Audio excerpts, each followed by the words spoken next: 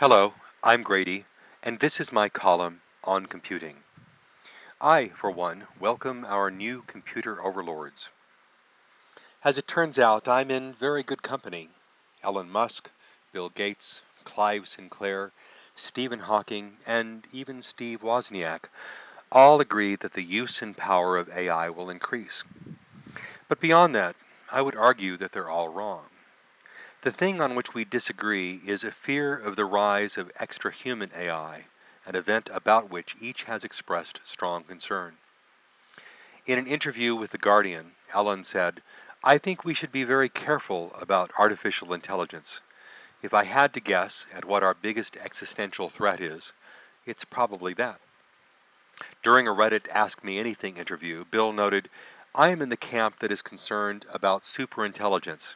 First, the machines will do a lot of jobs for us and not be super intelligent. That should be positive if we manage it well. A few decades after that, though, the intelligence is strong enough to be a concern." I agree with Elon Musk and some others on this, and don't understand why some people are not concerned. Clive Sinclair has posited, once you start to make machines that are rivaling and surpassing humans with intelligence, it's going to be very difficult for us to survive. In an interview with the BBC, Stephen stated, "The development of full artificial intelligence could spell the end of the human race." Woz expressed these same concerns in a wonderfully playful way, stating, "I agree that the future is scary and very bad for people. If we build these devices to take care of everything for us, eventually they'll think faster than us, and they'll get rid of the slow humans to run companies more efficiently. Will we be the gods? Will we be the family pets? Or will we be ants that get stepped on? I don't know about that. But when I got that thinking in my head about if I'm going to be treated in the future as a pet to these smart machines, well, I'm going to treat my own pet dog really nice." Nick Bostrom, a University of Oxford philosopher, explores the existential threat of AI in his compelling, well-reasoned book, Superintelligence: Paths, Dangers, Strategies. I'll leave it to you, dear reader, to metabolize his entire work, but I'd offer that the essence of his argument lies in this statement. At some point, the AI becomes better at AI design than the human programmers. Now, when the AI improves itself, it improves the thing that does the improving. An intelligence explosion results, a rapid cascade of recursive self-improvement cycles causing the AI's capability to soar. At the end of the recursive self-improvement phase, the system is strongly superintelligent. Thus, argues Nick, some threshold exists beyond which an AI would become an existential threat to humanity. Therefore, our immediate action should be to take steps to restrain, control, and otherwise limit the reach of such a superintelligent agent.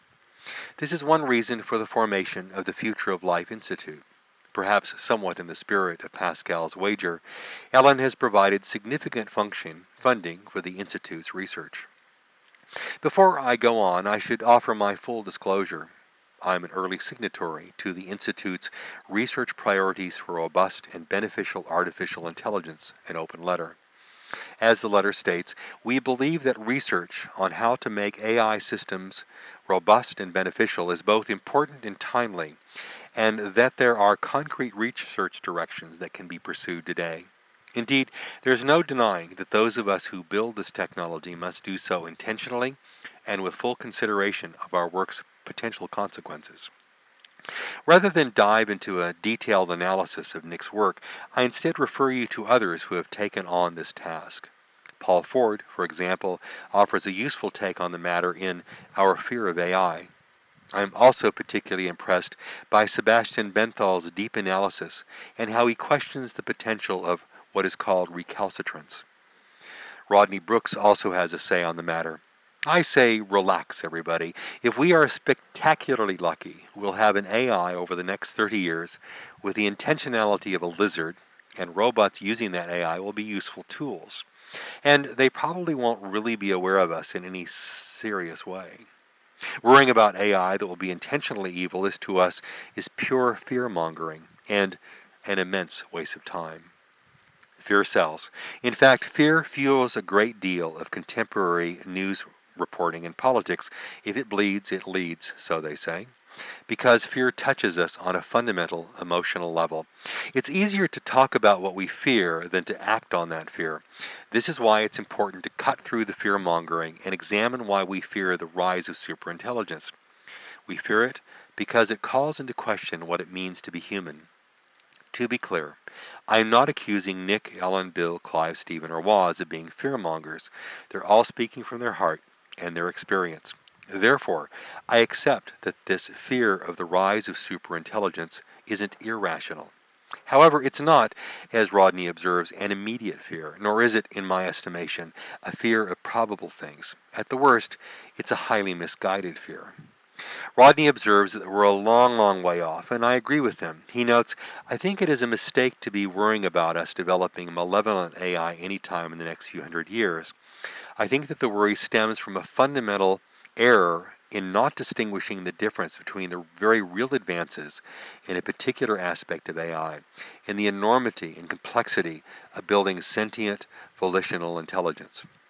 These days I'm deeply involved in creating cognitive systems.